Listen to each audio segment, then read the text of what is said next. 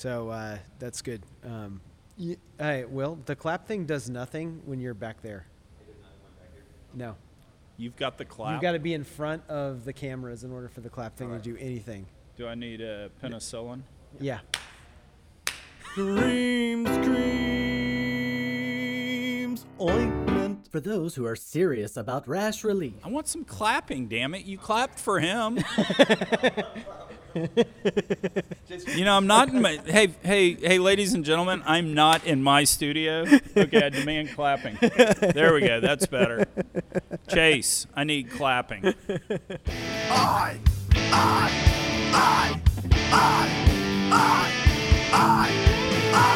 He got fired from Kane. Now we ain't got no shame. So we started a pod. Chuck Yates needs a job. Welcome, everybody, to Chuck Yates Needs a Job, the podcast. I'm really excited with my guest today because I can't pronounce his last name. I can't either, so it's... There we go. It's Mark. Why don't you try? You have more practice at it than I do. Okay, so we've been saying it as Bohorich the entire time we've been in the United States. My family and I, after my grandfather passed... Before an itch? Yeah, Bohorich. Okay. Yeah, Bohorich, Okay. yeah. My family, we went to Croatia where our ancestors came from, at least the ones with the last name Bohorich. And apparently it's Bahorich. Bahorich. Which emphasizes all the things that are really tough to say in English. So we're just going to go with Bohorich. Bohorich. Whether we're right or we're wrong, we're just going to roll with whatever it is. I gotcha. So Colin sends me this text or an email or something. Hey, Chuck, why don't you talk to Mark? Why don't you go on each other's podcasts, do all that? You called, and we were talking, and you kind of went through your background and all that. I actually put you on hold and went to the bathroom. So I don't remember your background. So why don't you tell folks? So I was in oil and gas for 10 years as a reservoir engineer. Dude, you fell for that. I did. So when I entered the oil and gas industry in 2006, I was the only engineer at the companies I was working for as an intern and then as a full-time employee under the age of 40. So yeah, that's always my joke is our business. Yeah. What's the average age? Next year, add one. Next year, add one. Yeah. So it's not that far from the truth. But what I got a chance to witness is in 2006, everybody's like, well, this Barnett's great. What's next? And so who are you working for at the time? Matrix Petroleum. And so South Louisiana onshore offshore driller, and in state waters, looking for gas because gas was like $14 an MCF or something like that. And now it's like barely $3. $2.50. Yeah. So they brought me on as an intern. I'm in college. I don't know what I'm doing. They say, hey, go read a bunch of papers. We got this shale thing. We've got these guys that are doing, shale things. What should we do? And it's a great project for an intern because, it allows them, if they want to go look at, what the body of work, and you can spend all day reading something. But then at the end of the day, like whatever they say you need to do, like you don't have to listen to them. You're just like, hey, go on this self-exploratory project, kind of like Burning Man. I don't know. But that was my first project. Plus, there's this whole element of it's new as well. New. Mm-hmm. I've always had a theory that Captain Kirk was actually an intern. Somebody gave him, hey man, take this cruiser and go see what's going on. Yeah, that'd be great. So, but I engaged. I was too young and immature to know what was really going on as an intern. I was like, oh man, they're giving me this great project. I'm going to tell them everything I've learned, and we get to the presentation, and my conclusion, I kid you not, was, look guys, the fundamental problem with oil and gas is it's great. Your chance of drilling a dry hole is really low. Yep. But it requires so much capital. This is a big boys game. Like you can't just like show up with your pants on and just like, okay, we're gonna drill a bunch of wells and do that. So it was a really one-sided presentation, like only part of the story. And obviously at the ripe age of 20 something, I didn't know head from tail from anything. but it really allowed me to start to understand, like, how does this actually work? When you say you're going to apply new technology to a field and extract oil and gas, what does that actually look like? And once you make that decision, how does that impact the next decision? And how do you value those assets? And eventually went into several different independent companies and eventually started a software company around valuing those shale assets, because you went from 30 wells per engineer to like 30 wells per month per engineer. And you end up having to evaluate thousands of wells for what they're going to do in the future so that you could understand what a new well in that field would do. We turned that into a software as a service company and sold it to Drilling Info /Enverus. What was the name of the company? Q Engineering. Ah, got it. So you guys were actually clients of ours back in the day. I can say I wasn't.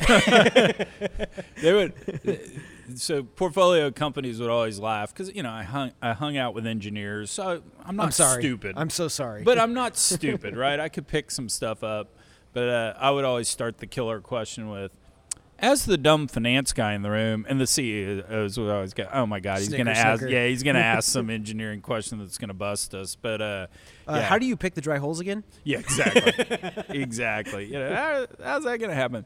But you know what?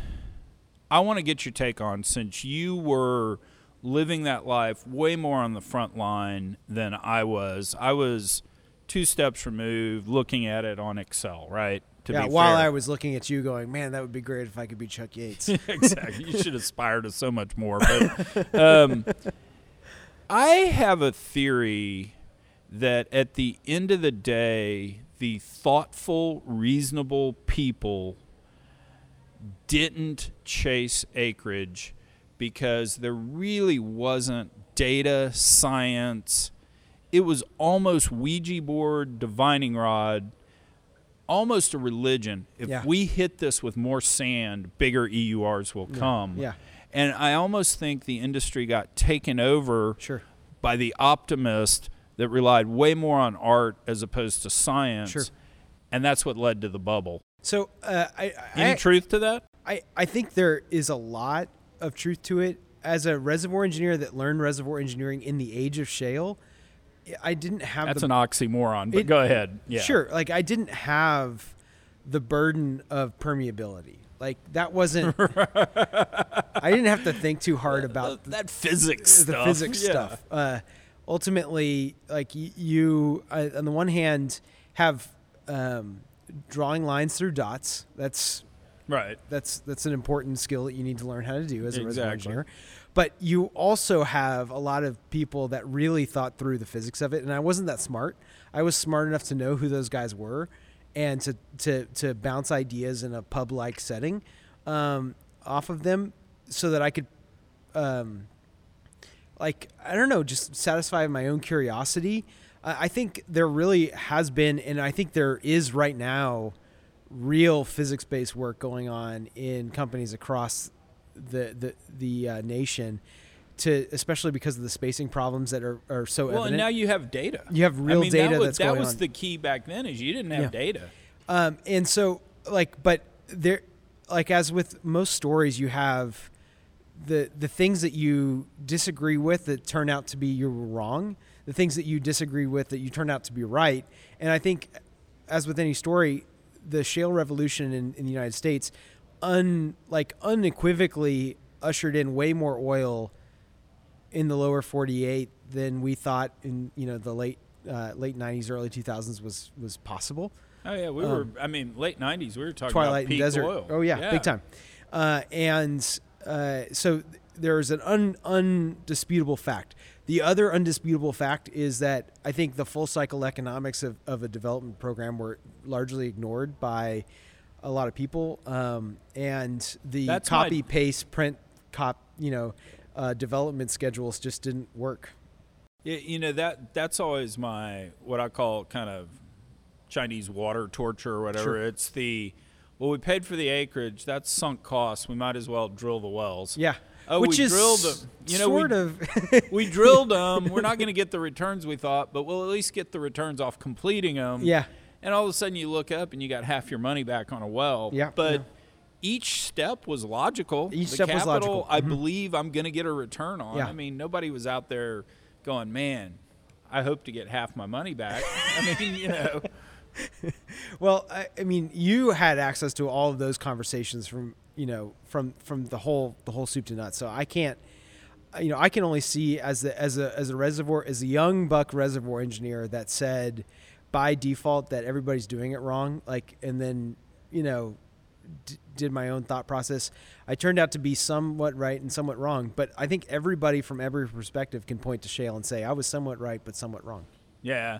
The other thing that I think is unique, I haven't given it enough thought to really look at other industries, but if you think about it, most industries, your cost of goods go down over time, right? Sure, yeah. You know, if you make tennis shoes, leather gets cheaper when you buy in bulk, manufacturing efficiencies, all that. Yeah. If you think about it, your cost of goods in oil and gas, you are always the person that valued that acre, that well, that field more than anyone else on the planet. Yeah, otherwise So you wouldn't have won that. You that wouldn't auction, have won it. Even whatever. if it's leasing an acre. Yeah. You paid more than everybody else. Matador. Exactly. I don't know. Can I mention specific companies? Is it okay? Oh, I mean, dude, they paid dude. $94,000 per acre. Dude, so. we on Chuck Yates Needs a Job, we claimed EOG has discovered the Buddha, which is going to be the largest oil and gas field. Did you know EOG had 3 times their normal trading volume the day after that podcast came out? Making waves. Hey, man. So, EOG yeah, to the moon. You can mention companies. You can Yeah. mention people's names. Okay. Whatever. Knock Yeah. yourself out. All right, great. So, yeah, no. So it's, I mean, you're always, your cost of goods. So really the only way you could save money is drilling cheaper. And quite frankly, there's just not a lot you can do there. I mean, yeah, you can go from 12 million down to 8 million. And yes, that does matter and all that. But yeah, no, you're always paying. And as you prove up acreage, it gets more expensive. Yeah. You move over. So yeah, it's a shitty business from that point of view. Well, I think, was it Warren Buffett? It's like, I don't want to be in an undifferentiated commodity business because Yeah. you really have to buckle down and compete on things. There's no real way to differentiate yourself. Well, and the other thing he said that was great too is, man, I hate a business where I spend everything up front and then I see what I got, Yeah. And so you drill this well, you frack it, you turn it on, and boom, oops, that's not as much as I thought it was going to be. Yeah. So you build this software company up. Give me 2 or 3 entrepreneurial stories from Sure. from building that up. So I think you have a lot of conversation in entrepreneurship about like the valley of death. So everybody feels very excited to start a company.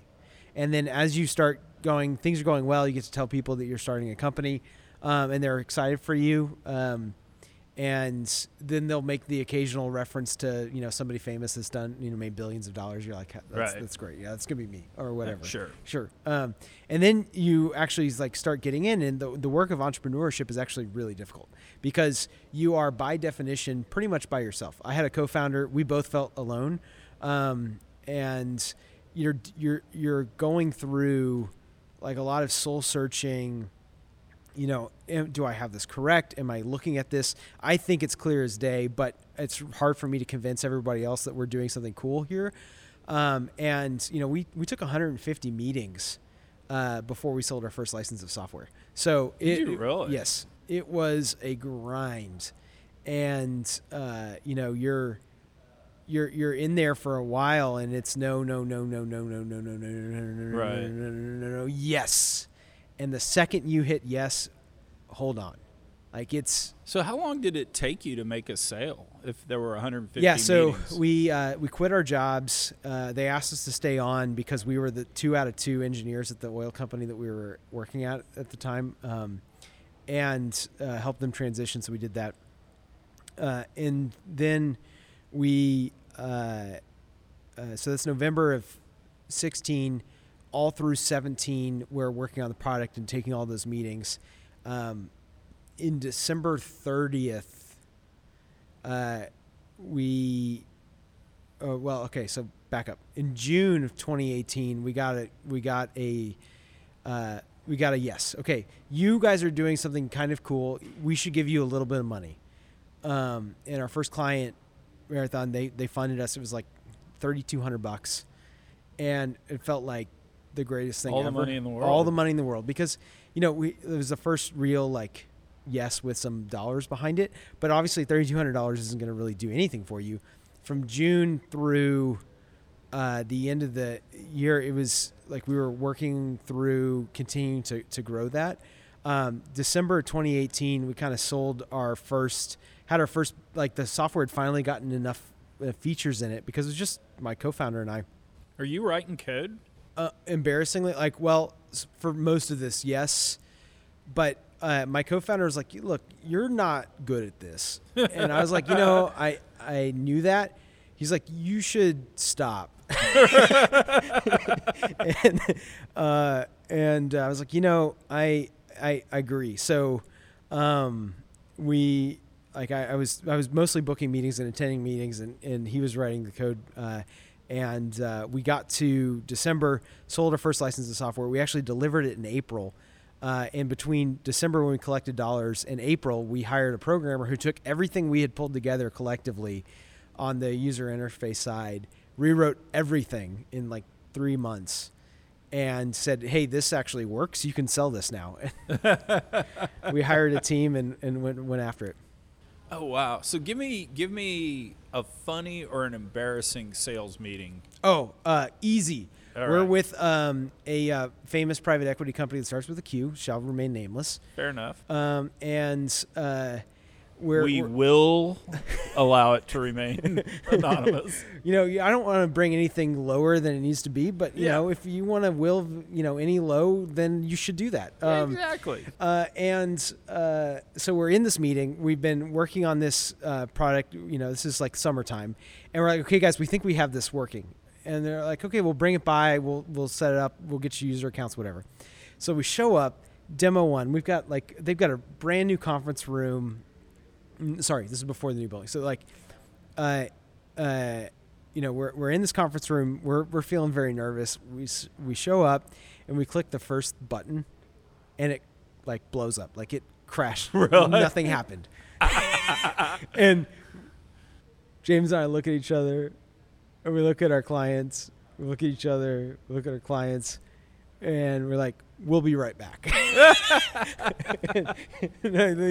Control Alt Delete.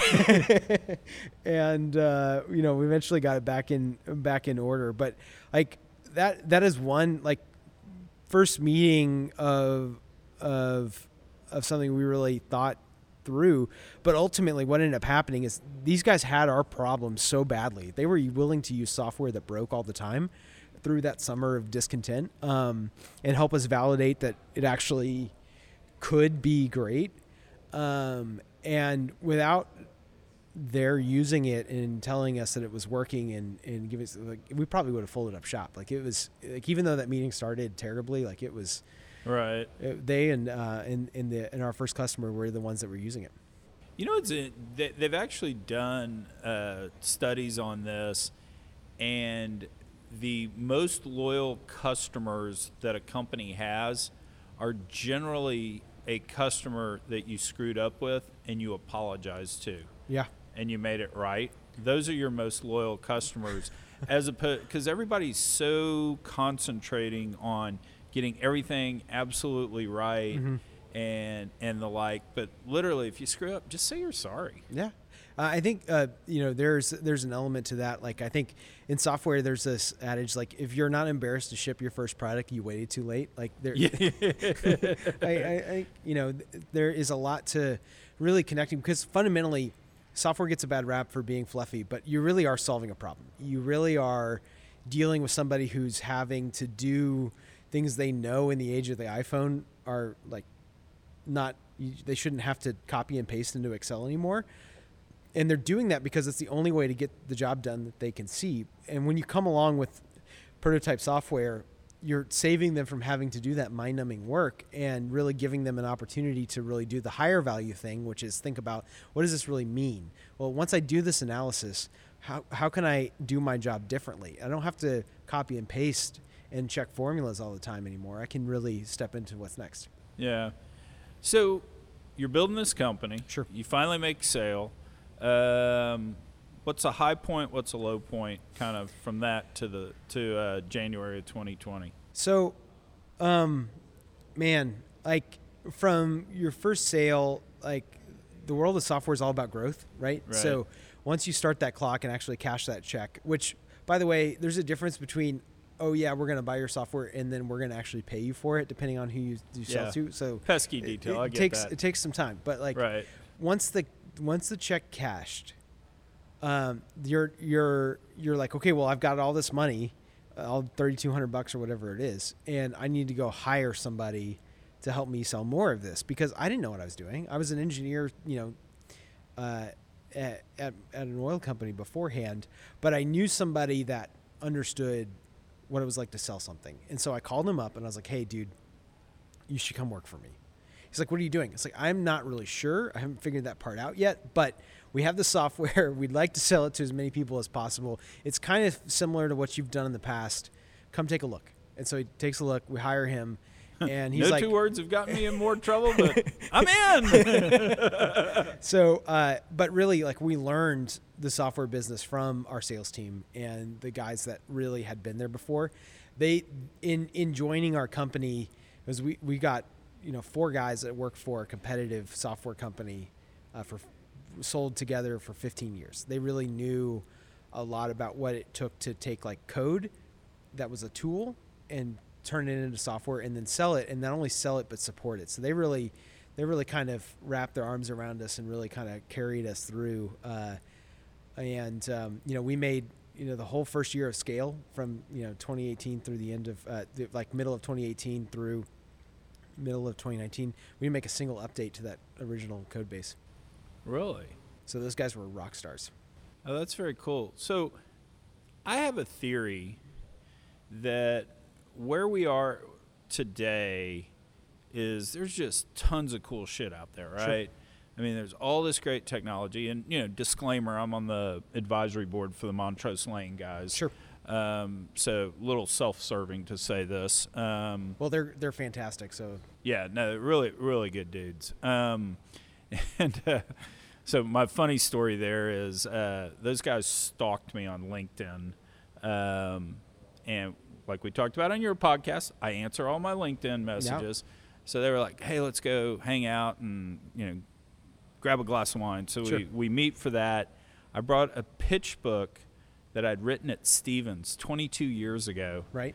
And it was about energy technology and basically could have been their fundraising book. And I was going, hey, guys, things haven't changed in like 22 years. None of these problems are solved. But so anyway, they badgered me to join the advisory board, and I'm sitting there going, guys, have you not read my Twitter feed? I mean, come on. But anyway, but I have a theory today, and I'm not up to speed on their portfolio. Right. I need to get more up to speed. But I just see all this really cool technology that has applications, and then you sit there and you go, why isn't it being used? And my theory is there's kind of this twofold problem in that oil and gas companies, one, they're just old. We talked about old. But number two, they fired everyone, right? And so there aren't the people there to actually implement this technology. And then there's the finance problem. So I actually think there's just this huge opportunity, and I'm going to call it this, even though I'm not supporting or making a recommendation about how good they are, but like the Anderson Consulting of energy technology needs to pop up to where you can say, here's great software. Yeah. Here's artificial intelligence on pumps, whatever the case may be. Sure. And actually walk into a company and say, hey, give me 100 wells. We'll run the test. Yeah. Here's your payback, blah, blah, blah. We'll train your people and all that. Yeah. Did you guys face that? So, I think, or is there any truth to that, or whatever? There is definitely there's definitely truth to it. So I need a drink. So I'm gonna do that. You just talk for a while. Sounds good. Ultimately, what we thought we would do when we would sell our software was like, okay, hey, look, you can do in 15 minutes with our software what would take you several hours to do with Excel. And so like the if you do the math, like, well, you're making so many type curves. That's what we, help people make per hour. That's going to mean that you need to, instead of spending, 60 hours on a project, you can now spend 3 hours. And that means that you can have one person doing the job of like 10 things, as opposed to, having the staff here. And so you're going to naturally take those efficiencies, and you're going to, rationalize your business however you want to rationalize your business. But it turns out that not only do people not resonate with that kind of a sales pitch, but it really actually isn't helpful. It's not really what happens. What software does as a tool is it enables the best minds to expand more rapidly, and it enables the winners to emerge naturally. So if your company adopts new software and you free your workforce up to where they're doing less mundane tasks, you're also implicitly freeing them up to think critically about what they're doing and why they're doing it. And then they actually get to make the next higher level value adding decision for your bottom line, whatever that may be. And people want to come work there. And people want to come work there because thinking about things that make a difference actually is fun. Figuring out how to more efficiently copy and paste something from wherever to Excel and back is not going to make anybody happy. Right. Like, really and truly, it's not. Yeah. So when I was with Stevens, we invested in a company called Silicon Energy. And what Silicon Energy did was it was an energy management software company for people that use energy. So Sure. Let's just pick an example, Walmart. And so this software sat on top and interfaced with your control systems for your stores, your accounting system. You could import weather forecasting data Sure. and all this. And it was the coolest tool to sit there to use and save money on energy, as well as a whole lot of other things. Like, I'm making this up, but I think this was right. Neiman Marcus actually figured out who was stealing their inventory because they went and looked at the energy usage, and Saturday night at midnight, the day after inventory came on, there was always a blip of energy usage. And they're like, what the hell? So they did a stakeout. Turns out the guy was coming in with his key, turning on the lights, taking the inventory, and they caught him. Wow. The Navy used this software for, what is it, Camp Pendleton? That's Sure. down San Diego. And what was really interesting about that is they were talking about the energy usage and did it need to be behind a firewall. And the Navy's like, it doesn't need to be behind a firewall. And one of the guys goes, well, you do recognize when a nuclear sub is parked here, your energy use spikes by 3 times. And do you really want the Russians to know that? Valid question. Let's put it behind the firewall. So anyway, it was this amazing software that really did great things. There just wasn't a person in an organization that could actually use it. Yeah. I mean, the CFO is kind of going, well, that's not my job. Right. The CIO is sitting there going, well, I got to make sure Excel's running over here. And I really thought you were going to wind up with a wave of companies that had chief energy officers that would utilize that stuff. Never happened. Yeah. Just Well, no adoption, even though it was the coolest thing on the planet. So I think this is the trap of software, right? And so I think the statistic is like 5% of software companies make it to $1 million a year in annual recurring revenue, which is really kind of like the minimum viable, threshold. And part of the reason is that you can objectively have a really good idea, but if nobody wants to buy your product, then or implement your product or really derive value from the product, then you might not get them as an early client, but even once getting them, they might not renew. And, it really is tough to separate what really matters, because I think as technologists, you can be looking ahead into the future and saying, well, this is really useful, and you can be right. But people have a workflow, and if the software doesn't match the workflow that they're following, it's really difficult to both educate and sell at the same time. Yeah. No, that makes a lot of sense. So you start selling your software, and what leads up to the sell? Hold on. Yeah. up to that point, did you raise external funds? We bootstrapped it. Nice. Yeah. Nice. So you're bootstrapping it. Which means that we're taking cash in from the left hand and then handing it out with our right hand. Right, Yeah, exactly. We need an advance payment on that. Yeah. Well, our customers really wanted us to win, right? They wanted better software. We needed to hire more engineers, and so it was pretty easy to do. So you and the management team and the employees own the company. What leads to the sale? I think, when you're creating value, it's naturally attractive. People want components of what you're adding, and in our case, we had done some pretty innovative things on the software side in how we allowed people to use the data they were already paying for and reinterpret that analysis. So, give me an example of that. Yeah. So, and dummy it down for the finance guy. So you have a primary source of information, right? To pay taxes, the state requires all operators to file how much oil and gas they make. Right, production data. Production data. So that's, gathering that data is really valuable at the base level because you're able to see what's going on around you in a way you can't. But production data in and of itself isn't really that useful. Yeah. You need to interpret where that production data is going and give a full picture of where that is. And so what we did is we helped interpret that production data and give people some way to compare apples to apples. Well, even comparing production data isn't that useful if you can't see where that production data is relative to other production data points. And then other baseline information, things like how much sand was that well completed with, how long was the lateral, all of these things you need to roll in together.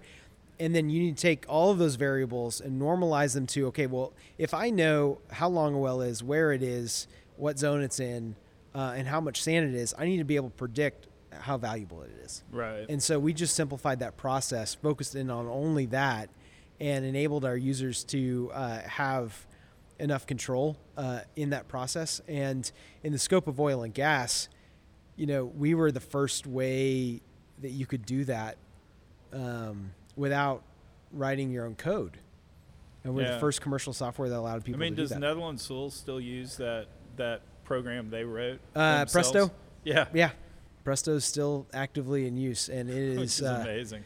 As an algorithm goes, I think any institution that's got enough retention that they don't have to train new employees that often, they can use software as, with any user experience and be relatively successful. But the hard part is when you're testing out new ideas and we need to keep up with the times, it's difficult to maintain and grow, and it's better to let a third party or really a collection of software companies try to solve a problem, and the winner gets picked and usually ends up dominating the majority of the market. So we got to about 20% of the customers that we could sell to based on the activity in the industry at the time in a year and a half.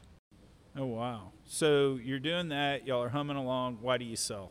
What's going through your head there? I think, one, we're really excited about the partnership with Drilling Info. They have... It was a big check. Okay, I got it. That's code for it's a big check. Well, partnership with Drilling Info. Well, they're like, they get it. They really get it. And so when you build something, it's really your baby.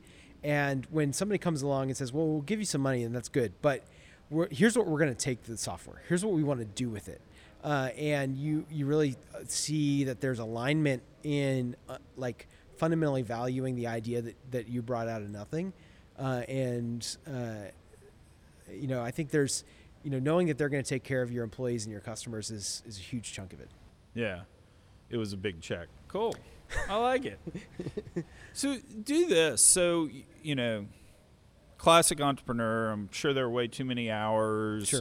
All that. You did that with 5 kids. Yes. How do you navigate that? Entrepreneurship is kind of a near-death experience for all marriages. Yeah.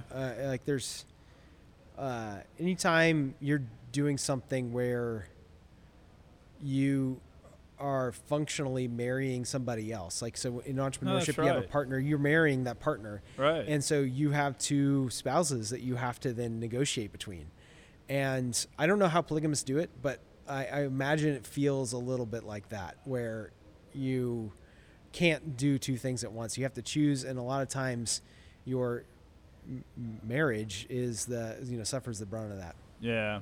But we went through it with 3 years of counseling. That's how we did it. No, it's it's really interesting.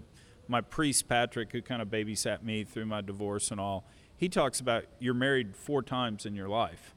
Now it could be to the same person, Mm-hmm. but you're definitely going to evolve. You're definitely going to change, and all that. And so kudos to you to hold it together while being in another marriage. That's definitely not something I can take full credit for. So my wife is literally amazing. Yeah. I think going through hard times with your marriage, you really feel hopeless is a pretty common feeling. Yeah. Like you get in those dark days, and like when I thought she had it out for me, she was really like trying to search for a way to like bring it back. And once we've realized that each of us wanted it to work, it became a lot more possible. Yeah, our pressure point as men is basically our ability to fix things. Yeah. And I tell men this, I tell women this. One of the things I learned from therapy was when she is quote unquote out to get you, she's trying to help. Yeah. And you're not accepting the help because your sense of self-worth is built on the fact that you solve everything. Right? Yeah. And, I tell women that too. I go, I know that when you say, hey, well, why don't you try this? You're trying to help. Yeah. Actually, what he hears, right, wrong, or indifferent, I'm not defending this. I'm just trying to, what he hears is, you can't fix this. Yeah. And, with women, generally the pressure point is body image, and with men, it's not being able to fix things. So it's definitely not body image. I obviously don't have that problem. By the way, I'm fat now. I was so crushing COVID. I mean, quarantine happens. First thing I do is like, okay, I'm not going to drink because I'm sitting out in Richmond and I'm by myself, and I'm just not going to drink by myself because that won't end well. Yeah, it never does. Yeah, I mean, glass or two of wine would turn into a bottle, would turn into, well, I got a meeting with Roger Hudson at 2:00. He's not going to care if I have a cocktail, so decided not to drink. Richmond, the commute to downtown Houston is not conducive to drinking either. Yeah, exactly. But that was, call it 45 minutes each way. So that's an hour and a half a day. I said, you know what? Since I'm not making it, since I'm at home quarantining, I'm going to spend that time on the Peloton. Sure. Sorry, Bomber. I'm a Peloton guy. So I was doing that. And then I could control the food coming in my house because I was basically picking up, taking out every night. Mm-hmm. No business dinners, no, walking by, grabbing ice cream because I'm out driving around and I see Pinkberry or whatever, And so, in August, man, I was just crushing it. I looked great and all. And then September and October, I was working on something, and it was good stress. It wasn't bad stress, but I'm a stress eater. Sure. Boom. Yeah, so I started my regiment yesterday. Yeah, I think the average person, picked up 20 pounds per year, something like that. It was bad. Yeah, no, and unfortunately, I did that since August. Yeah. I picked up all of mine when, we were going through the deep, marriage stuff and company stuff, but... So I stayed pretty much flat through COVID because that part was behind me. There's nothing worse. Good for you, man. Yeah, no, we were sitting over there at lunch. I'll have the tuna salad. I was sitting there staring at the pork chop, the smoked pork chop. It's good there, too. Oh, I've heard that's the best. Yeah, so I was like, can't do it. Yeah. But, all right, so one thing I've done on my podcast here recently, and call it the last, 7 or 8 episodes, is I asked people for a playlist. Yes. And I don't know. got it. Oh, you got one? Well, I've got one. Good. Actually, I spent an inordinate amount of time thinking about this. Okay, because we talked about it on the phone. Yeah, we talked about it on the phone. And I actually didn't put you on hold and go to the bathroom. I was listening, kind of. While going to the bathroom. It's fine. Exactly. But my musical taste is pretty much all over the board. So there's very few things I don't like, but at the same time, in putting together a playlist, you're implicitly saying the songs that I like are part of my personality and who I am. So it took me a lot of thought. Well, and that's why we're doing it, because it actually says a lot about people. I mean, when I think the first one, anyway, Energy Credit One, when he came on, I mean, he was talking about the song that got him through his parents' divorce and stuff. So it's much more personal than what I was doing early on, which was 5 questions, Yeah. which 2 or 3 would be serious, and then 2 or 3 would be a joke, and it was funny, but at the end of the day, it didn't really tell me much Yeah. about the guest. So So what's on that? lay this playlist on Okay, me. so like a huge part of who I am and like what way I think about the world, the way I interact with people, and all that is due to my faith. So I have a whole bunch of songs that are on that side of me or part of me, and then like playlists of things that part of that is my upbringing. I was homeschooled. Yeah, you kind of got that geek vibe. I to you. do definitely have a geek I'm vibe. kidding. So None of you have- us were you s- homeschooled because we would have. My mom would have. My mom would have shot all of us. So yeah. And so it kind of spreads the map. But songs that really, I just like think about all the time. Bands, we had Audio Adrenaline, which made like Christian grungy kind Okay. of music. And then Weird Al had a huge impact on me because, some of the songs like I just wasn't exposed to the originals, so all I got Right. were the parodies. I was like, man, these songs are great.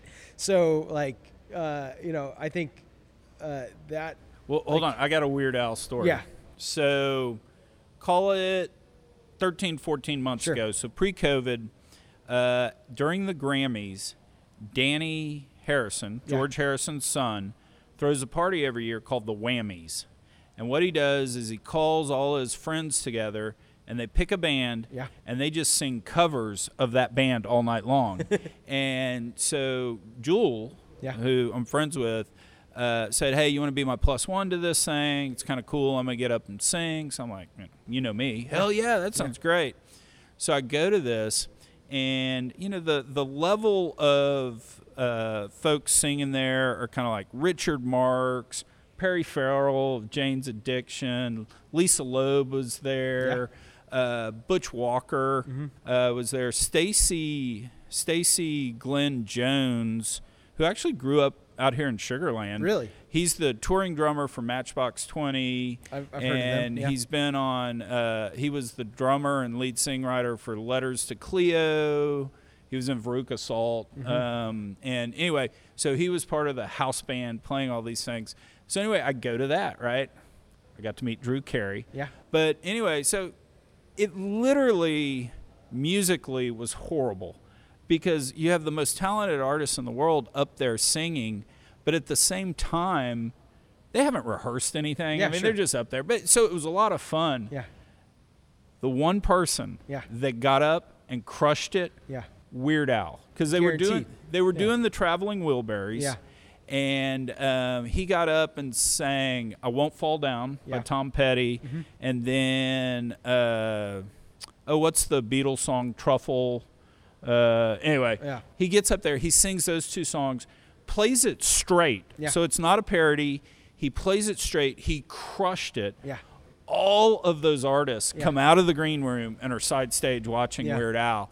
And so anyway, he's amazing and all. So later on, I bump into him. I'm like, hey, Weird Al, I hate to say this, dude, but like, I don't think my crush on you could be any bigger, but it really is. And he goes, hug it out? And I said, sure. So I've hugged it out with Weird Al. Dude, so that I'm is- with you. That is epic. So like, but I think, Well, name the only artist yeah. to have a top 40 hit in the 80s, 90s, 2000s, 2010s. Yeah. Weird Al, Madonna. Yeah. Wouldn't have thought of Madonna is doing that, but I Yeah. guess so. Yeah. Dude, Like a Virgin was a long time ago. That is. You got a whole decade That's to have amazing. one song in the top 40, So it's like, but yeah, no, Weird Al and Madonna. So I think I learned this growing up taking piano lessons. Like I'm an entrepreneur, so I really like to tweak things a lot, Right. and so parody naturally appeals to me because I really like to change whatever's out there. Yeah. But my piano teacher, when I was a little kid, was like, make sure you learn the song first, like play it, master the song, and then you can do whatever you want with it. Because that's good advice. until you go through that process, you don't actually you think you have a handle on what you're going to do with it, but you really don't. Right. And I found that like as as far as music goes, like that one piece of advice, I think has been unusually applicative to a lot of different types of scenarios. But I think Weird Al, obviously, he's got something intrinsically figured out that is more than more complicated and thoughtful than meets the eye. Yeah, no, I think that's right. So a lot of religious music. Yep. And is it all kind of modern Christian rock stuff? Because I think Amazing Grace might be the best song ever written. For sure, like musically, you've got that one in like How Great Thou Art. Yeah. And you've got all that class of music. And then like really you have like the early worship music transition. So like Skillet, Audio Adrenaline, all these guys, Sonic Flood, like released all of this worship music when they were trying to copy the secular music, in that you come up with a song, you write it about, maybe it's about Jesus, whatever. Yeah. But then they went to like, well, church is really about reflecting and back to God the glory that we understand or think of him in. And the songs that are born out of that can come from great suffering. Amazing Grace, like, the slave trader who comes to Jesus literally and says, I've been doing this terrible thing, but your grace is sufficient. Like that will preach. Yeah. How Great Thou Art. You've got, and then It Is Well With My Soul. The guy that wrote It Is Well With My Soul literally lost his wife and daughters in a shipwreck. And he's dealing with that loss and that pain, and he sings, and he comes up with this like deeply connecting song, It Is Well With My Soul. And I think worship comes out, when it's done well, it comes out of a human expression and really tries to capture something that is fleeting. And so you can lock it in on these songs and these lyrics, and it's beautiful. So you have that. Christian bands started making worship music, and so all of those guys are super awesome, and even into like modern like Bethel and some of those guys that really have done some cool things with their stuff. So you got all that side. So of Christianity, yeah. Episcopal, Methodist, Catholic, non-denominational. So I grew up in a couple of different churches. Grandfather was a Baptist circuit preacher, so right. like a lot of stuff. How do you keep the Baptists from drinking your beer on a fishing trip? You bring a second Baptist. Yeah, exactly. How do you count Episcopals? How? For every group of four, there's a fifth. I like that. So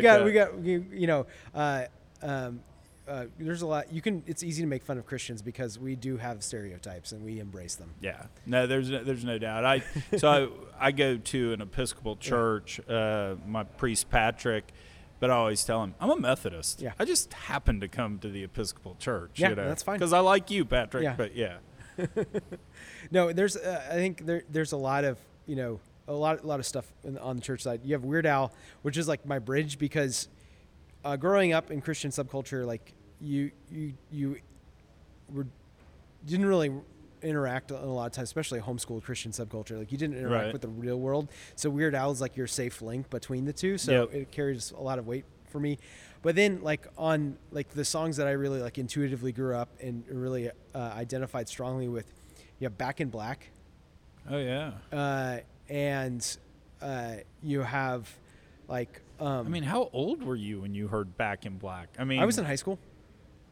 So Back in Black came out a long time ago. Oh yeah. You didn't hear like, it fresh. But I like, got you. I was it's like, man, this is great music. You have like the Beatles. You have Yesterday and Hey Jude, and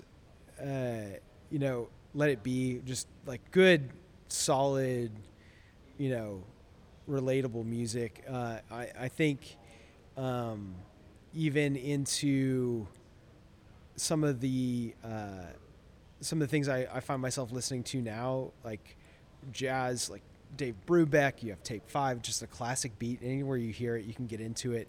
Besame Mucho has like some really interesting like sing-songy moments just in my own personal life. Like just yeah.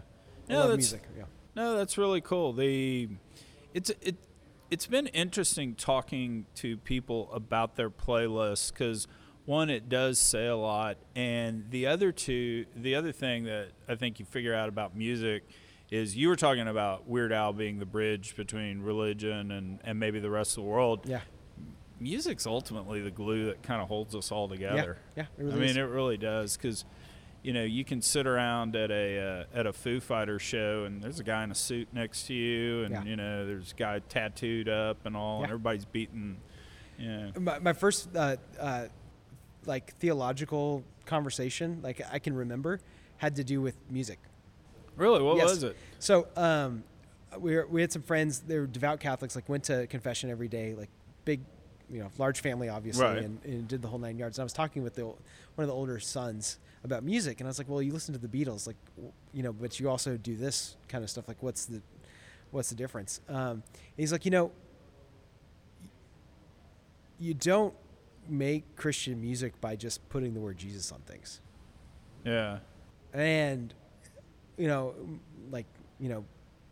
middle school brain, what does that mean? How do I rationalize this?